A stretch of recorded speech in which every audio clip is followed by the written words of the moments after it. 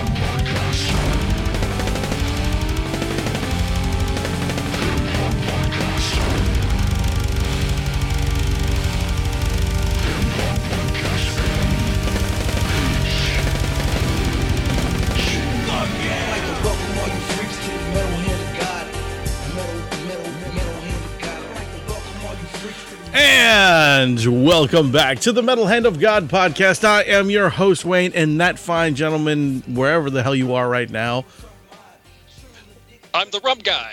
And you're on. I'm not there. Right, you're not here, but you are actually on, walkabout right now.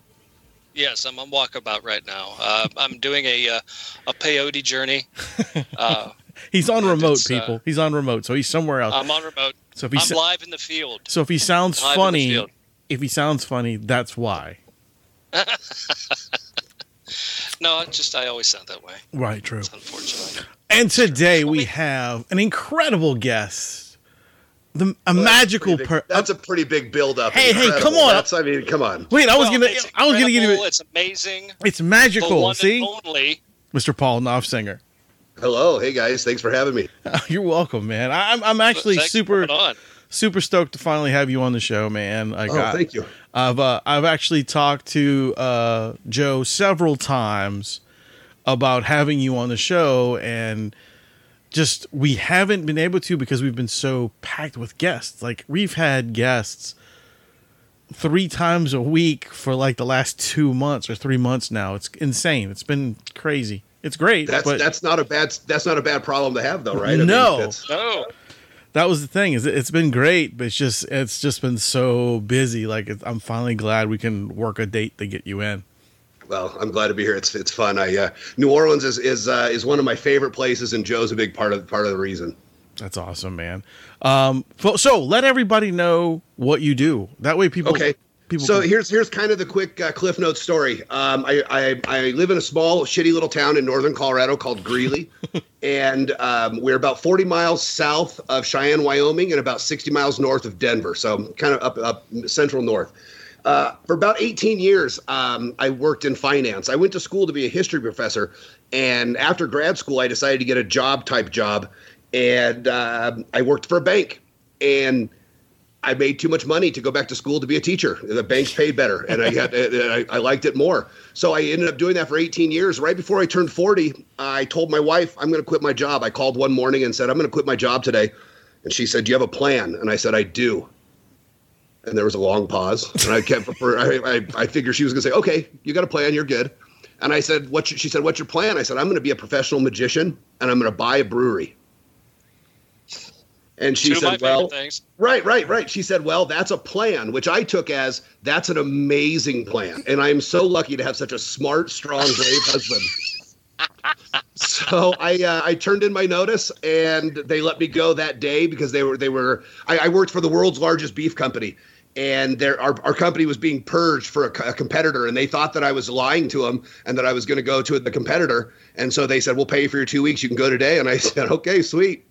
So I left, and I started writing a show, which is it was 5 years in March 23rd of 2015 is the day I quit my job. And I've written a show called The Mystery Collection, and I've been lucky enough to travel around the world with it. I've served as a consultant for Penn and Teller Fool Us and for America's Got Talent, and gotten to meet some amazing people and do my show and tell my silly stories all over the world. So I guess I'm a professional magician who tells funny stories and gets to travel. See, people, dreams do come true. Well, I'll tell you, when I was a little into kid, a reality. Yep. When I was a little kid, all I wanted to do was magic and be a stand-up comedian. I grew up listening on those big cushy headphones to people like Bill Hicks and George Carlin and the old and Pryor and those guys. And I just loved the idea of making people laugh because they're uncomfortable. Yeah. So I grew up doing that. And in my fifth grade, have you heard this story? The fifth grade talent show story. I auditioned for my fifth grade talent show, and I told jokes and did card tricks, and I was awesome. I worked so hard on this routine, and the teacher called me over. She said, "Mr. Noffsinger, come over here after the bit." And I figured she's going to tell me that I'm going to be on the Disney Channel, that I'm that good, right? And she says, "You had better hope you get a real good job, because nobody in their right mind is ever going to pay real money to watch you tell card tricks or listen to you tell jokes." Really? Wow. Your teacher told you this? I leave that bitch tickets to every single show I do in this town. I leave her name on the guest list in hopes that she comes. I hope she's probably dead. I don't know, but look her up, man. She's not. She's too old. Her name was Mrs. Peel, and I say this story at every show, and I say, "Does anybody remember Mrs. Peel?" And every once in a while, you'll hear some claps, and I say, "Oh, then shit, you're not going to like this story." So that's kind of the where I come from and what I've done, and so that's yeah. Well, Go ahead, Wayne. I was gonna say, I have this interesting story about a teacher when I was in kindergarten. My mom always used to tell me the story. I don't remember it because I was a little kid, but she said I was so rambunctious in kindergarten that my kindergarten teacher, she wouldn't call me Wayne. Okay, she called me by my middle name, which is Anthony. And she would beat me with a shoe. like I would come home and tell my mom that the teacher hit me in the head with her shoe. Like I was some fucking dog or something, man, But I mean, we're all at that same age where, that kind of punishment at school was okay. Now, if you hit a kid at school, they're going to jail. Right. Well, I guess nowadays you're either hitting the kids or you're sleeping with them. I mean, it's one of the two, right? Right. I mean, maybe the kids need hit today. I don't know. Maybe that's what we're missing in the world. A little bit of pain and punishment. It doesn't hurt anybody. I think kids today need to be beat quite a bit. Actually, a lot of them. I have two kids. I have a 22-year-old and a 14-year-old. So I'll agree. See, I have a 4-year-old. I have a 4-year-old. So I'm just starting the madness. Yep. So it's, I don't have any, so I just have to hit random kids. So, so you're the smartest of the three of us. Yes. Well, I had a question going back into your story real quick. Yeah. At that point, you were at the bank and you decided you're going to leave the job. Yep. But you jumped from that mindset to, I'm going to go back to that original dream. Was there something? Were you just sitting? Were you counting all the money one day and going, I could make this disappear. Hey, disappear. I like magic. No, I'd worked in banks for about 14 of that 19 years or 18 years. And when I left, I was working in the finance department for the world's largest beef company. And we were out of Brazil, and they were making a lot of moves that they'd acquired a bunch of different companies and kind of brought them in, and they were bringing in a lot of people from Brazil to take over management positions. Gotcha. And I just made the decision that, I liked what I did, But this is as serious and as sappy as it gets. You know, I have, like I said, I have 2 kids, and I love both of my girls a lot. And I don't want someday them to look back and their best memory of their dad is to be, man, that guy could balance the shit out of Excel spreadsheets. You know, or that, you know, he made Brazilian billionaires more money because he worked 60 hours a week and he worked really hard to make all these other people really happy. Money. Yeah. And I decided, you know, I loved magic, and I'd done it off and on as a kid, and I really got back into it when we found out we were having my now 14-year-old daughter Lily. I found my box from when I was a little kid. Oh, that's cool. From when I was a kid, and that kind of relit the fire. I gave up magic when I got to high school, and I discovered beer and girls because that was cooler. Yeah, that's what always happens. That's always cooler. Yeah. Well, yeah, right. And so I guess I just kind of made the decision that, you know, I'm 40 years old. I'm easily starting the second chapter, the last chapter of the book. You know, the last half of the book. Oh yeah. And there's no reason that I need to make sacrifices when I can go out and do stuff that my kids will tell stories. I think was it Mark Twain or some, I don't know who it was, that says a man dies 2 deaths. The first death is the physical death, and the second death is when people quit telling your story. Yeah. Yeah. And you know, I just want my kids to be able to say, "Oh man, you should have seen this one time," or "You should have met your grandpa." You know, those are the kind of stories that keep us alive. I think so. You're right. So that's you're absolutely right. And you know, it's as romantic as it sounds, but I also just didn't want to work anymore. I wanted to go have fun. You know, so and having fun can be a lot of work. Yes, absolutely. Oh, God, absolutely. Yeah. I've worked harder. It's funny because when I quit my job, I thought, okay, I'm going to work a little bit on magic every day, but I'm going to become this great cook and I'm going to learn all these things. Shit, I think I'm just as busy, if not busier, but I don't know what I'm doing. Yeah. Yeah. I mean, I always sit down and I tell my son, which I mean, right now he really doesn't understand half the stuff that I'm telling him, but you know, at a 4-year-old learning level pace that he's at, I mean, I try to tell him about his grandfather. My dad died, you know, years ago. My mom died, like, was it 4 years ago? And, you know, so he didn't really know my mother. My mother only held him for like 6 months, you know. I mean, then she passed away, and my dad never met him. So I try to keep those stories alive about like what my dad did and the crazy stuff that he did. I mean, I'll get into that later with him when he gets older. Right. But with us, like with me, when I go, I mean, he's got 10 years, almost, we're up to 9 now, 9 years of podcast history to listen to. Right. Like this stuff this is not going anywhere, you know? And then I have, I have the albums that I put out as a band, and then, you know, different things like that. So if, you know, my wife decides she's bored of telling stories of me, go listen to your dad on the radio, you know? Yeah. Right. And I don't know if you guys are familiar with the movie Big Fish. Oh, yes. Love that movie. Fish. That was kind of, I don't want to say that was the inspiration, but it's when I first saw that in the theater.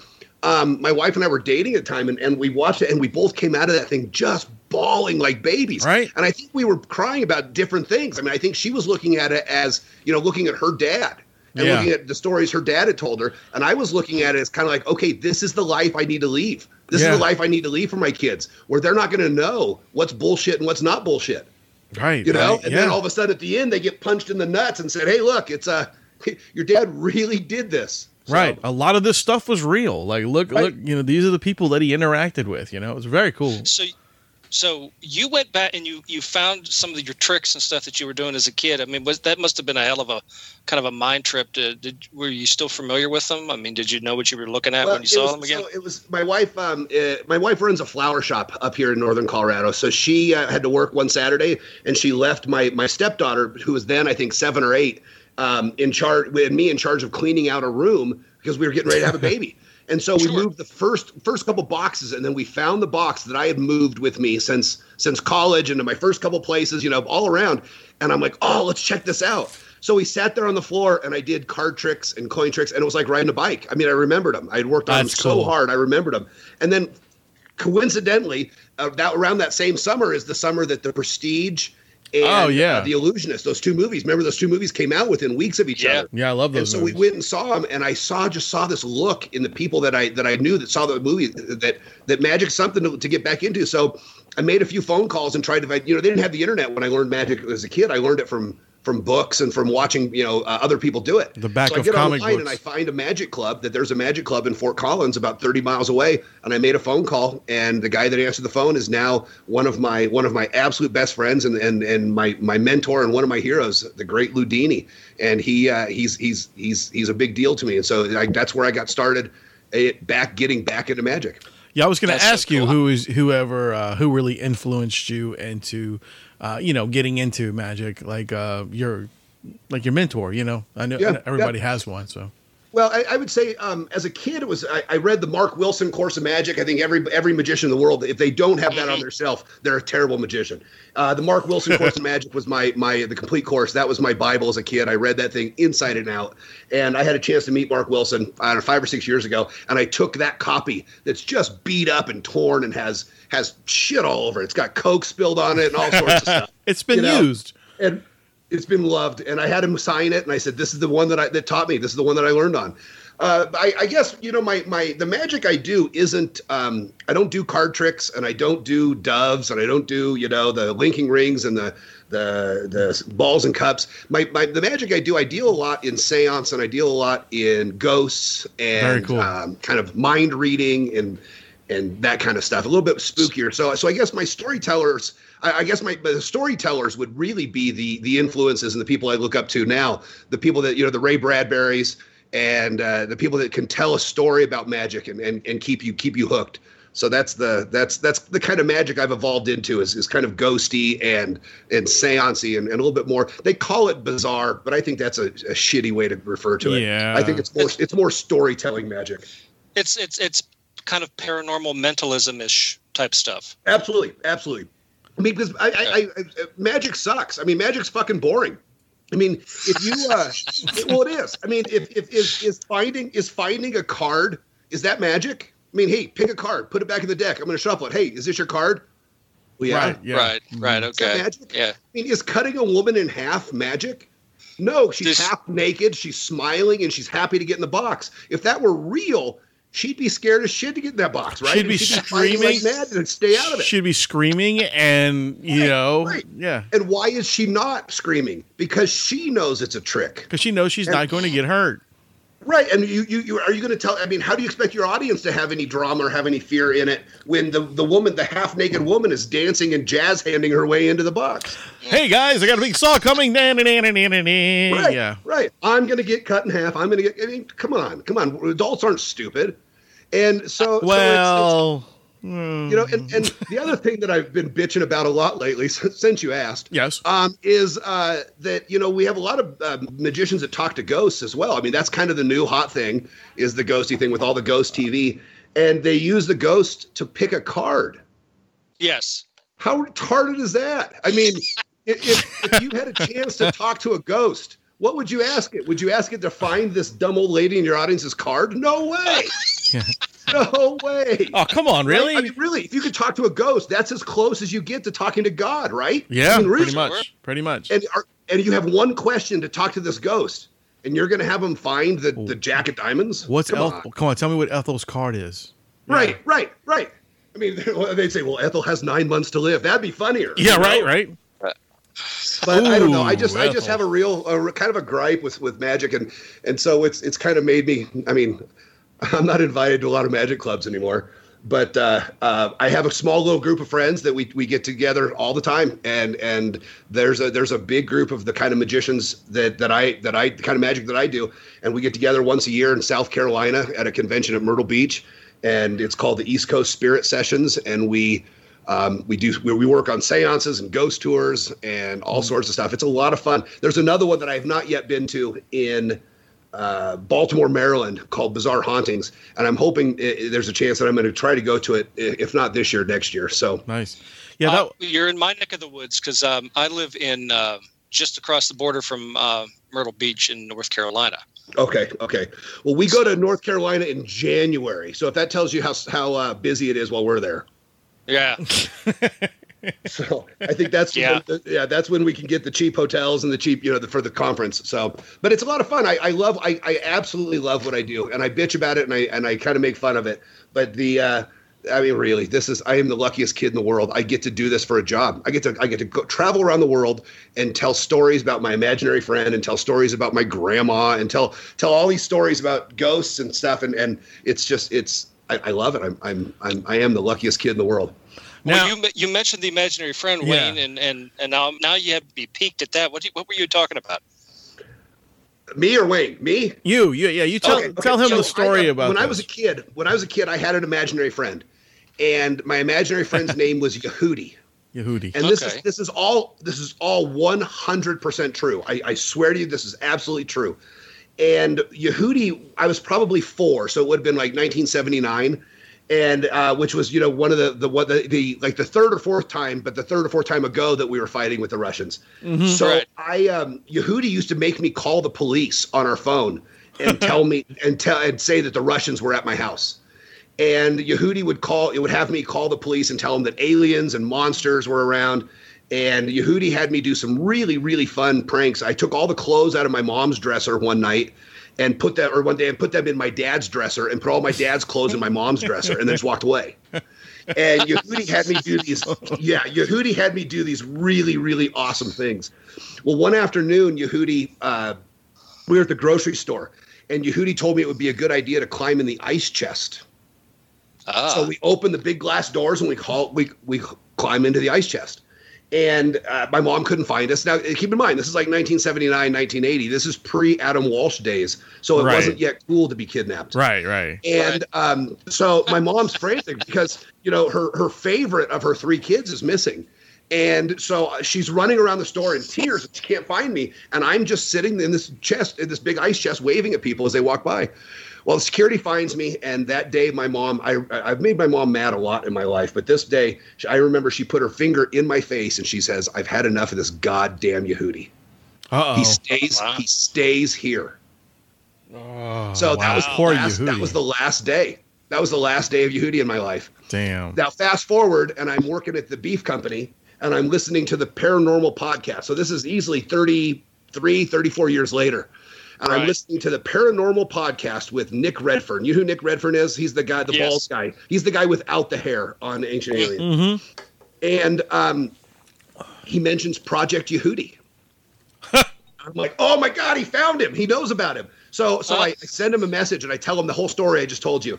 And I said, tell me more about Project Yehudi. And he says, well, PayPal me $25 and I'll send you my book. So I do. Well, Project Yehudi was a real black ops project in World War II. No shit. Right. And the idea of it was they would take these boats and they would put mirrors and balloons and like tinfoil all over them. They were unmanned floaters, and they'd send them out. And what it would do is it would kind of mess with the archaic radar and sonar of the Axis powers. So they'd focus all their attention on that. Meanwhile, the good guys would sneak up from behind. So it made you see something over here, then it disappeared and it reappeared someplace else. And I was like, oh my God, there's got to be something here. So I started doing tons of research on what Yehudi, what the word means and where it came from and how I would have learned it. Who knows? But yeah, so it's become a huge part. I actually was supposed to do on March 29th and March 31st. I was supposed to do 5th anniversary shows in New Orleans for the 5th anniversary of the Mystery Collection. And one of the shows was going to be the entire Invisible Friend show. Wow. Dude. That'd be cool. Yeah. So I'll be back. It's it just as soon as we can travel, I'm there. Yeah, man. I am definitely not going to miss your show this on when you come down. I've been telling Joe I was going to go with him a few times when he went. I didn't have the chance to, but yeah. The next time you come, I will be there for sure, 100%. Well, it'd be great to see. I think Joe was going to do one of the shows with me. He was. Joe to do one of the anniversary shows with me for sure. Yeah.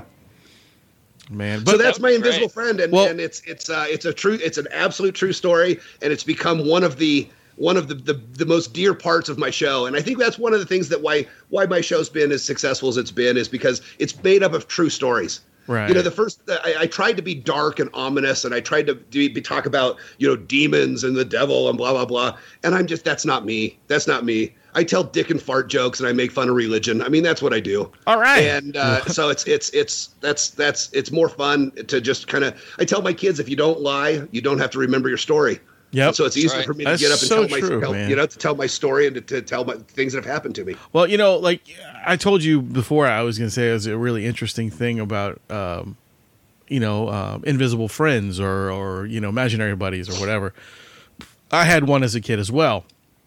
And what was really weird about mine was I was probably about the same age as you were, 4 to 5 years old, and mine was called Noid. All right. Okay. And then when I turned like 11 or 12, fucking Domino's came up with the Noid. And I was like, holy shit, this is my imaginary friend. He's on TV now, Yeah, right, it was just, right. it was such a surreal thing. And like, I mean, my mom used to like get me like the little characters all the time because it was like, she knew it was my imaginary friend that would get me in trouble. So that's how it was. Right. You weren't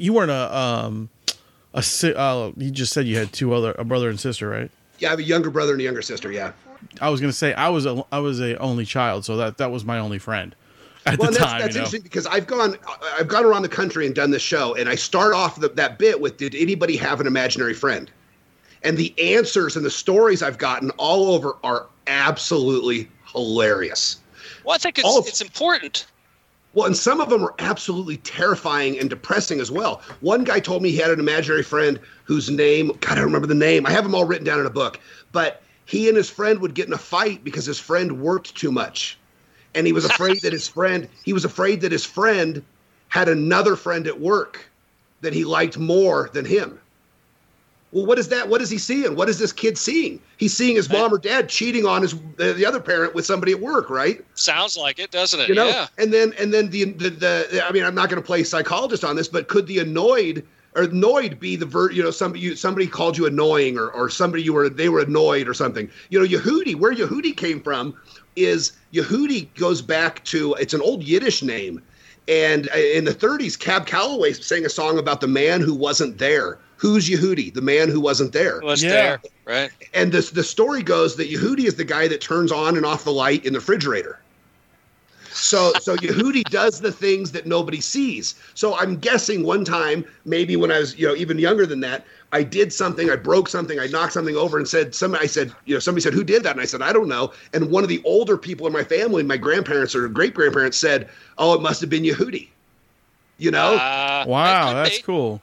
Yeah, so I'm wondering if that's where I picked it up, and I don't want to know. I'd like to think that Yehudi was real. So, I mean, he was absolutely real to me. My dad tells the story that I slept under my bed for a week after we had to leave Yehudi at the store, that I was so depressed I wouldn't eat, and so it's real. No. I know how you feel about the Noid. It's real. Yeah, man, it was in my head. That was I- my kid, that was my buddy. The idea of imaginary friends is I always thought was important for kids. It helps create imagination.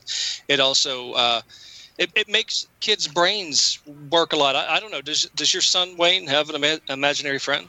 Right now I don't know. Like he doesn't really tell us like if he has imaginary friends or not or whatever. But I mean, he plays by himself in his room, and I hear him talking to his little toys and shit like I did, as a kid. Yeah.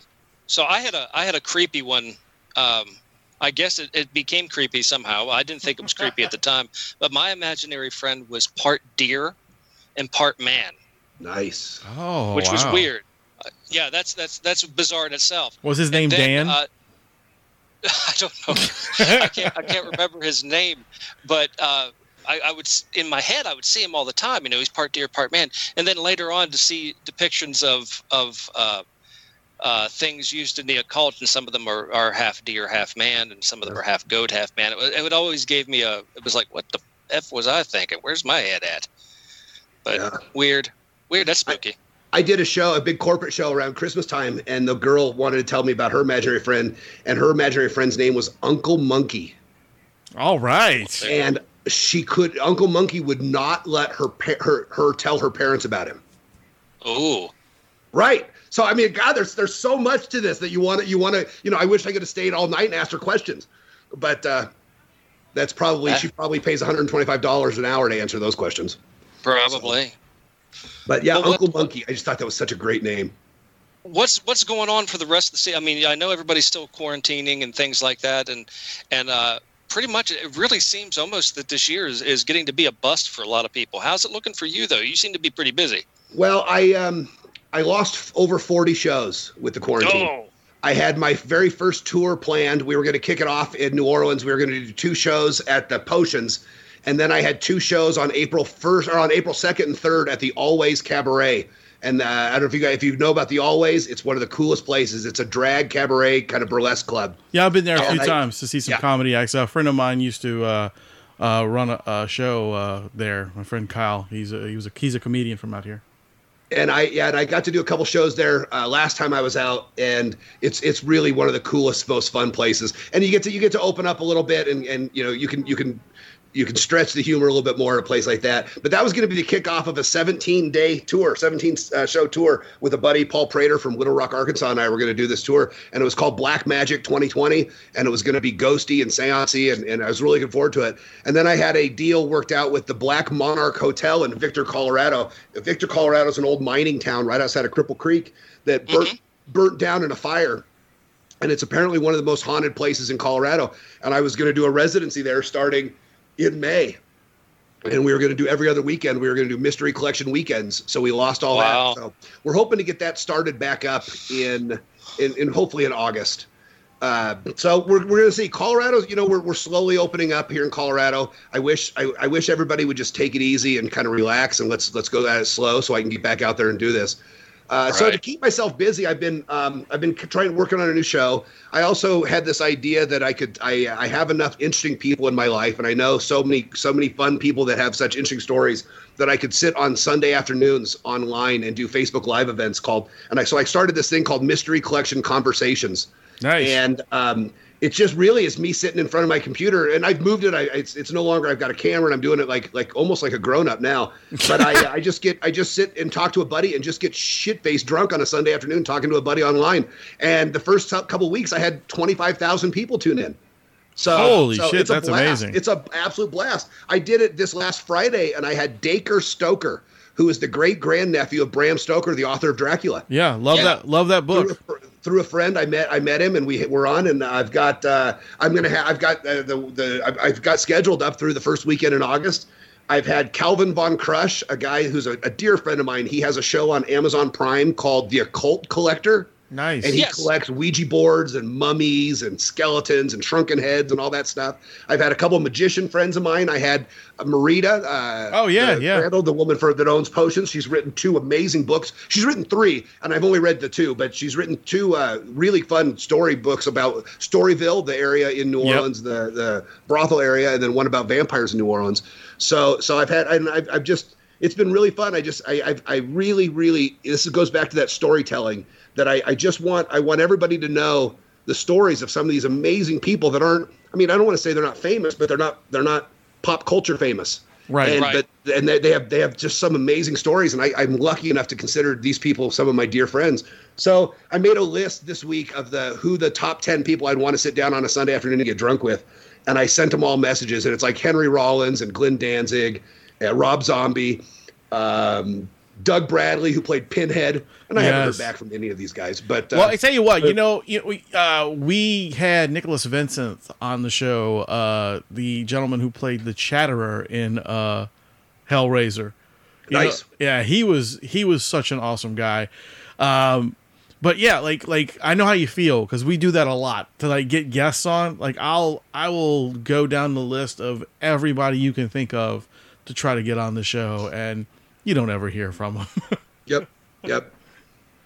It's fun to try, though. Oh yeah, of course. And it is what it is. I don't know how long I'll keep this going. This was just kind of to fill some time while I work on a show until I can get back out in the world. We'll see. I'm having a blast, and I'm still getting a pretty good group of people watching. So we'll see. It's Sunday afternoons. I'm taking this week off for Father's Day. So that's a good thing. Absolutely. Yeah, and next week is I'm having Adam, the guy who owns the Black Monarch, and we're going to talk a little bit about the hotel and some of that stuff. So I'm having fun, and I'm trying to keep the creative juices going. I think that one of the problems with creative type people, and I've got some friends that are musicians, and I've got some friends that are dancers, and I've got some friends that are comedians that I've talked to about this. And my kind of magic doesn't translate online. It just doesn't. So I'm not doing online shows. But I think the problem with me is I'm really just a 14-year-old kid looking for the approval of strangers. I mean, that's really what I am. And so I get up and I tell jokes where I make fun of myself, and I do these silly little tricks that wrapped in stories just to get the approval of strangers. And it's been really tough. I mean, it's been really tough to sit back and not have that. At this point last year, I had done over 40 shows. I had been on 16 airplanes, and I had been in 4 different countries. And by this point last year, and this year I've been to Myrtle Beach, South Carolina in January. Woo! Right. Tearing it up. So it's been kind of a punch to my psyche a little bit. You know, I turned 45 in 2 weeks, and it's kind of one of those, you get that feeling of you know, you're becoming irrelevant, and it has my time come and gone. And so I really just need to get back out. And so I started writing this new seance show. I started it just this past week, and hopefully that it works out for me to come back and do it in late August just to try it out. I thought I'd come down to New Orleans because it's my favorite place and film it. And just, sweet, have a small little to film it so I'd have something on film to use in promotions for when the tour starts back up. But it's tough out there. I've got friends that aren't making it. I've got friends that are creatives and that are performers that are worried about where they're going to get money to pay their cell phone bill. And that sucks. That's terrifying. That is terrifying. So it completely screwed so many people over one way or another.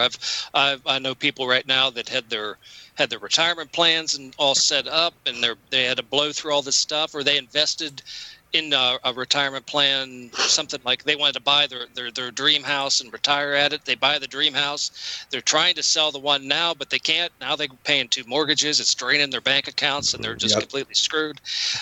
Car payments, and then, of course, then you've got people getting sick, and then you get, you know, and right now we're in the middle of hurricane season. So hurricane season comes up. Guess what's going to be coming up the pike? Another smack to the face, and everybody's going to evacuate. But where do you go? There's no place to go. Why? Because everything's freaking closed. Right. I mean, it's you know, I was talking to a buddy of mine today who's a writer. He's a script writer, and he said that he talked to a guy that buys scripts, one of the guys, the script buyers, I guess what you call them. And he said if somebody would have written this down 3 years ago and said this is the story, this is the idea for a story, that nobody would have bought it because they would have said you have too much going on in your story. Yep. Yes. You know, nobody would believe that much would be going on. So exactly. I mean, it's absolutely literally like the most insane year ever. Everything is just falling in place, like with the coronavirus, with the damn hurricane stuff, with all the riots and the damn, But the murder hornets, they came over here and they're like, fuck this, we're leaving, right? Because we haven't heard anything about murder hornets. I mean, that was a big deal for about 2 days, and they came over like, we're not getting involved in these riots. They're like, this is too much for us to handle. We're going to go home for a while, then we'll come back and kill everything. Like, this is so stupid. It was like, my God, they're the size of like small piglets, and they're flying through the air, and they're going to stab you. And you're like, well, where are they? I don't see them. Right. Shit. So, yeah, I don't know. I wish everybody could just get along and behave, but I understand why. I mean, about the riots and stuff. I understand why people are pissed. I absolutely understand why they're pissed, and they have every right to be pissed, and they have every right to be listened to. They've been ignored for so long, and it's bad timing all around. I think the world's just kind of bubbling up to where something's going to have to give. So, what can we give? I give up rhubarb. That's funny. My wife's a florist, and she got her degree in natural biology. She worked for the Division of Wildlife. We have a huge rhubarb plant in our backyard. Really? Oh no! Yeah. No, so, I give it up every year for Lent. So. Well, I love it that the only way people can eat it is with a cup full of sugar. I mean, that's the only way it makes it any good. I find it absolutely. I actually don't like rhubarb, but that's the reason I give it up every year. But I give up church every year for Lent. I give up going to church. Same. I give up Lent. It's that poisonous. Why eat it? You know, it's like fugu. It's a fucking fish that is full of poison. Why am I going to eat this? It's stupid. Right. It's because it's daring. Daring. I dare to. I think it's Jim Gaffigan that says about eating fish that it sucks because when the best thing you can say about eating fish is that it doesn't taste like fish. That's the best compliment you can pay to fish is, it was good. It didn't taste like fish. Have you understood, like, what is the reason that everything supposedly tastes like chicken, right? I think because everything's fried. I mean, you fry anything. We have a world famous place about 15 miles from where I live called Bruce's Bar, and they are world famous for Rocky Mountain oysters. I think they're the place that kind of started the whole craze. And so whenever I have people come in and guests come from out of town, they want to go visit. So we go up there and they're like, oh, it tastes like chicken, because you just deep fry the shit out of it and everything tastes like fried chicken. Right. Really freak them out. Tell them it tastes just like people. Yes. Right. Wow. Yeah, it's Soylent Green. It's Soylent Green. Soylent Green is people. People. Oh my gosh, yeah. No, you said you're up there near in Colorado, right? Yeah. I'm in a town called Greeley. And Greeley. To give you an idea of the shithole I live in, within 2 days of Colorado making the retail sale of marijuana legal, my town had an emergency council meeting to make the retail sale within the city limits illegal. Oh, nice. That sounds like the place I live. So we're giving over $2 million a year and we were also a dry town until the mid '60s. We didn't have alcohol, so a little town set up outside of us called Garden City, and they made $2 million last year on pot tax. So, and we have to go to our voters and ask for money to buy schools stuff. So that's great. How backwards my town is. Wow. Well, I was going to say, but Colorado is pretty. Because that's what I was thinking of. It seemed to be a pretty hip kind of liberal town, with everything that they've done. Well, it's kind of like saying that Louisiana is like New Orleans, and it's not. Yeah. Colorado is getting very progressive, and Denver, Boulder, Fort Collins, some of those areas are getting very progressive. My county, Weld County, is not. We're not. We're regressing. We had an election a couple years ago to try to become the 51st state.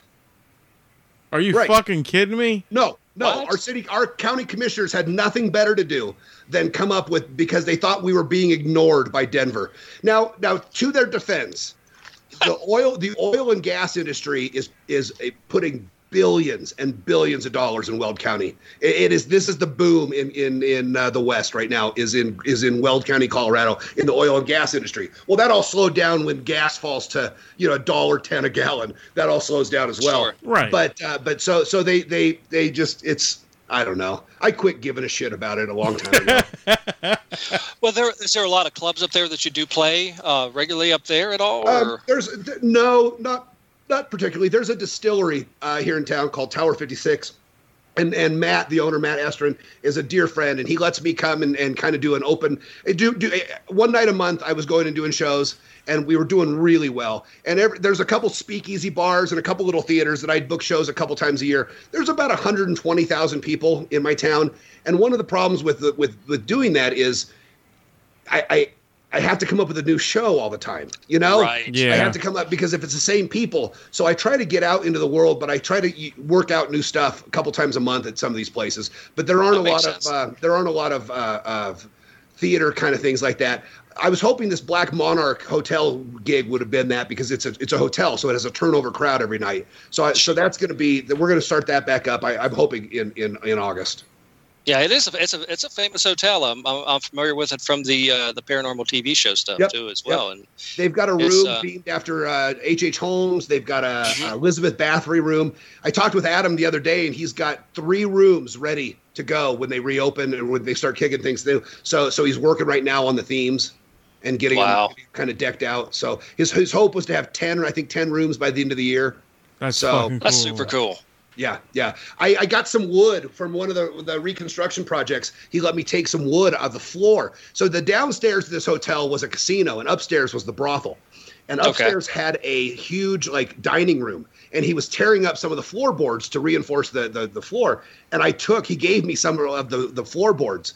So I sent him to a craftsman friend of mine, a woodworker, and I had him make me a Ouija board box out of the floors from the brothel ballroom. Yeah. So I should have that this week, and I'll post some pictures of it on the Mystery Collection Facebook page. Please do. I saw a picture yesterday. It's pretty awesome. That is amazing. Dude, that's very absolutely cool. amazing. And I wanted to thank you very much. The floor could tell stories. Imagine what it would tell you. I know. It's true. And I was going to say, I wanted to thank you very much also for the T-shirt and everything. Yeah. That was very, very cool. Well, did you guys, and being one of you being to New Orleans, you guys got the Blue Book shirts, right? Yes. So you know what the Blue Books are, right? We're talking about the not the Project Blue Book, are we? No, the T-shirts that I sent they're the ones with the blue ones that have the red writing on front that say Blue Book. Yes. So those are the Blue Books. Okay, this is awesome that you guys don't know what that is. The Blue Book, it was a New Orleans thing from, I want to say 1889 to 1914. And they were the guidebooks. Somebody wrote a book about them. They're called the Guidebooks to Sin. The Blue Books were the catalogs of Storyville. Really? You would have the Blue Book, and you would thumb through it, and they would pay kids to sell them at the train station in the dock. And you would go through, and it would have the picture of the brothel and then a listing of all the girls in there, and then it would focus on one girl. So it was, those shirts were going to be part of my tour for my Storyville seance, which I'm going to bring back to New Orleans. I did a whole show on a Storyville seance, and those are that's why I sent them to you. I thought you guys would know what the Blue Book. No. I've never heard of it because I'm from up north. Wayne's the New Orleans guy. So as soon as I saw it, I was like, Blue Book. I'm like, okay, this is cool. And then I was thinking, is it Project Blue Book with the alien thing, or I didn't know which way it was going. And then, did you guys get the bag full of drugs? Yes, I did. That's hysterical. I get because of the shit I travel with. You can imagine I get pulled over at TSA every single time I travel. Right. When you travel with Ouija boards and shrunken heads and voodoo dolls and shit, you get asked a lot of questions. So one time they said, "Do you have anything else?" And I said, you didn't see the bag full of drugs." Oh, that's funny. And I thought that was funny. They did not. So they made me take everything out of my bags. Oh, come on. Oh, my God. And I told them, I said, guys, I'm kidding. It was a joke. I mean, and they're like, nope, so they made me take everything. Everything. That is so bad. And that's what you get. I mean, for fucking with senseless oaths. Rum, Yeah. You have to tell him your airport security story. Oh, from the last time I went to New Orleans? Not the last time, from the time when we went camping. Oh my gosh! So I get into New Orleans, and I'm usually a pretty pleasant guy, but I had a hell of a flight, and I'm there, and we're doing a camping trip. Well, I have this tent. And you know those sunshades that you twist and fold and stick under your seat? Okay, I have a tent just like that. And you open it up, it pops open, and it's a full tent. While there, I'm walking through security with my tent, and it happened to be the same time that Wizard World Comic-Con thing was going on. So there was a bunch of people there for that convention. It was a lot of traffic. I think it was also around the time for the jazz, something to do with the jazz convention Fest. That was going. Yeah, Jazz Fest or something was going on at the same time. Well, anyway, I'm hanging out in the airport thinking I was going to get a ride. Wayne was at work. I had to hang out at this freaking airport for like hours, like major hours. Like I was there for like 4.5, 5 hours after I landed. I'm just standing in the airport down by baggage. So these people, first these three guys and a girl come over to me, and I they're in these awful cosplay outfits. One looks like a knight. One looks like he's dressed like a wizard. I don't know what he's doing. Anyway, they were supposed to be medieval people, I guess. I was standing with my shield, and the guy comes over and goes, "Excuse me, are you a knight?" I was like, "No." "Are you a turtle?" I said, "No, I'm not a turtle either." Why would you ask me that? He says, "Well, you have that on your back. It kind of looks like a turtle shell or a knight shield." And I said, "No, it's neither, dude. I'm just going camping as a tent." "Oh, our bad." And I guess the police were watching all the weirdos too, running around the airport in costumes. So these guys, they saw me talking to them. I guess I looked suspicious. Anyway, I go lean against the wall. So it made it look like I was doing some sort of weird transaction, long story short, with these weirdos dressed in costumes. So now I'm leaning against the wall with weird tent that nobody knows it's a tent, and I'm standing there with a bag. Somebody else comes over and is talking to me, and I'm doing hand motions and stuff like that, and my back, I guess, is to security. And then they go away, and I lean against the wall again. So they come and get me. They take me to a special room. They're doing the whole thing. I had to disrobe everything. I'm standing there in my underwear with a tent, and I'm so pissed now. I am just pissed off as could be. And it was just a horrible, horrible trip. Horrible trip. But the trip was okay. It was the actual landing at the airport that sucked. Yeah, I don't like the airports. I'm really sick of them. Well, yeah, having to stay that long in the airport sucks. Yeah, thank you, Wayne. You're welcome. You're welcome. It was miscommunication because he said he was going to be there later, and he showed up early. Well, it's too bad they don't have like cell phones. So you guys could have called and worked that out. They didn't. We did, but he would answer his. I was at work. Yeah, he was at work. Yeah, he couldn't answer his phone. Sure, he was just standing there. But listen, I get pulled into the room every single time. I mean, because I deal with stuff that sometimes it has remotes and sometimes it has hidden electronics and so I started shipping my stuff ahead of time. Shipping it, but it also, I mean, that also eats into your, when you're spending $200 on shipping to ship your show, that eats into any money you make. Sure, for sure, man, 100%. Sure, but that Blue Book thing, man, that sounds amazing. Well, yeah, you have to check it out. Amazing. They're really, really fun. They're really fun, and the routine that I've come up with is I'm really proud of it. So I'm really looking forward to all of this. I think whenever you're in.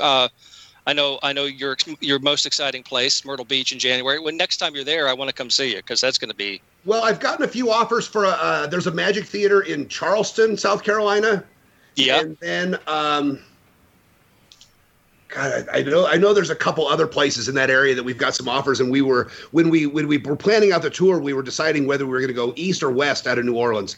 And east was really, really attractive, but it just would have taken us. We would have been gone for a full 5 weeks probably. So well, there's a really cool.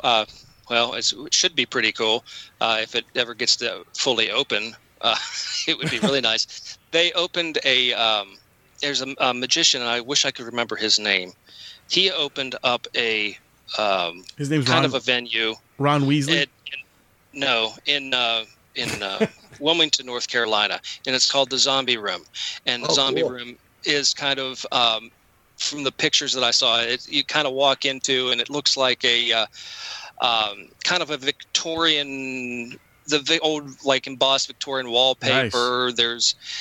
But they also do live shows like you were talking about the one in New Orleans. They do burlesque shows and things like that. But there's a huge magic crowd, and that goes to supposedly to go to this location. But they had just opened, and then they just closed because of everything. And he was so pissed off. He wrote a little article in a paper about it. But I really need the rest of the world to get better and let's get moving because this is really.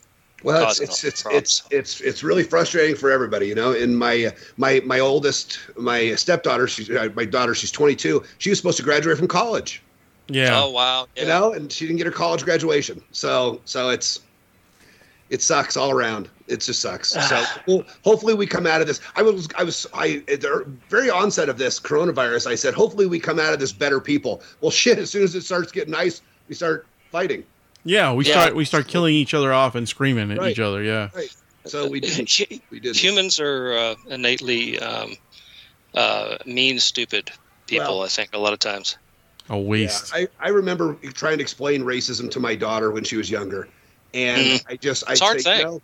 It sucks because there are so many better reasons to hate people. I mean, really, there are. You're right. I mean, you hate them because of their taste in music, or hate them because the way they the way that they chew with their mouth open, or you can find 30 reasons to hate them. There's just so many better reasons. It just sucks. It is, and you're absolutely right. And as a whole people, we really need to snap out of it and realize there's more to the future than hate. I mean, hate's not going to get you anything.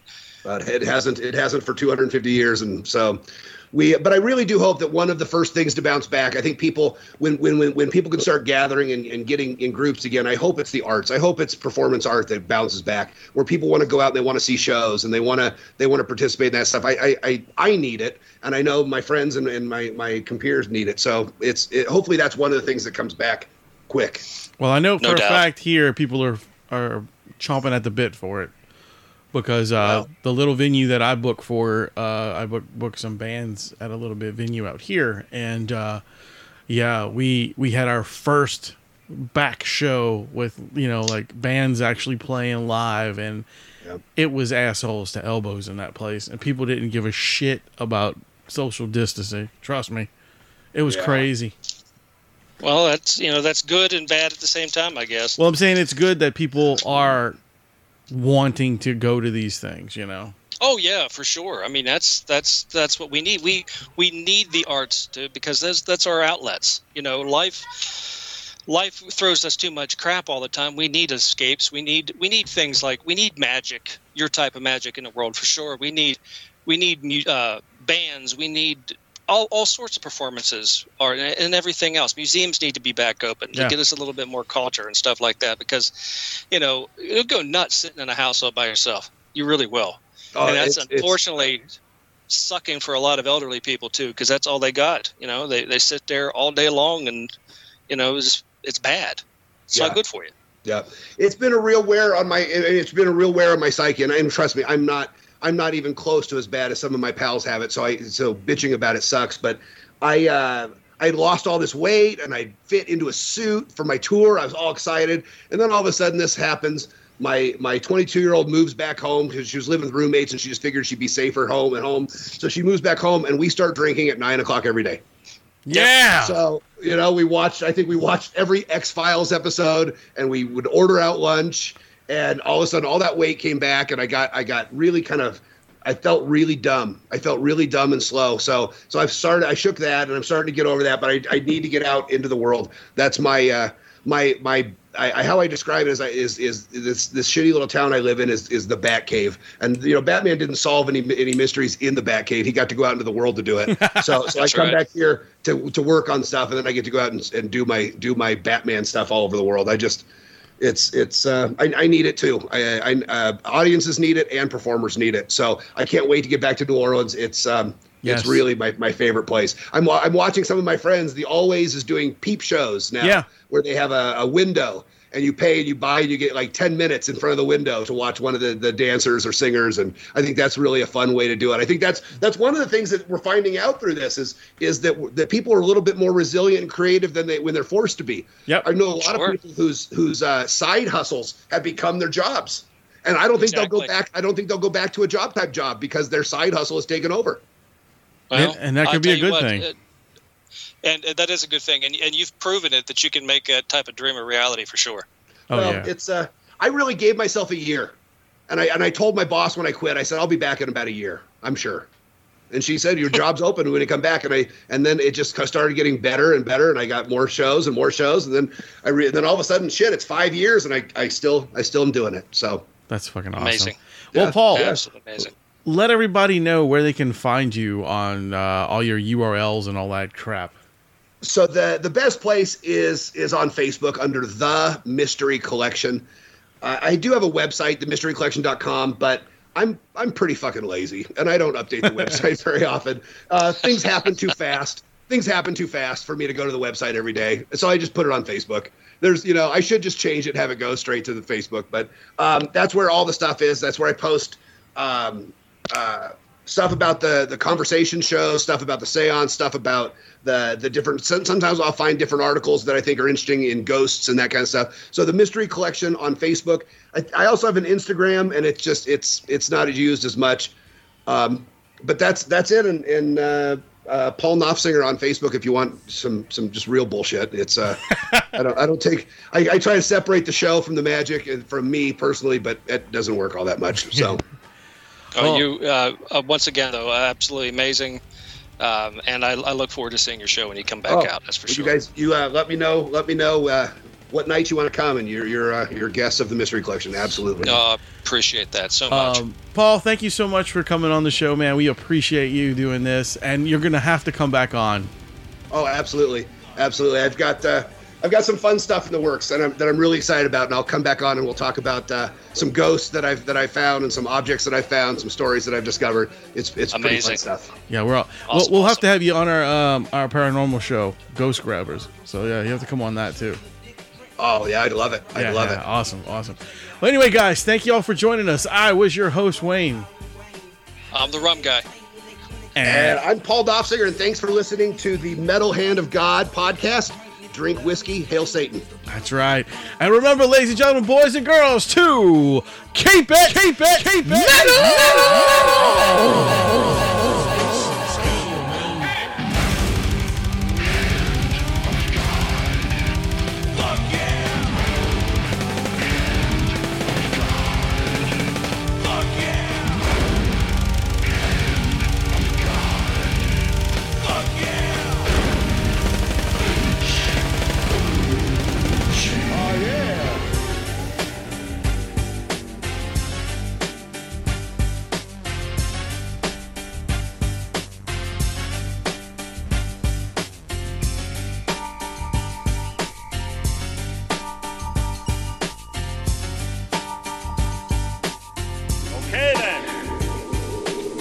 That's it. Get the fuck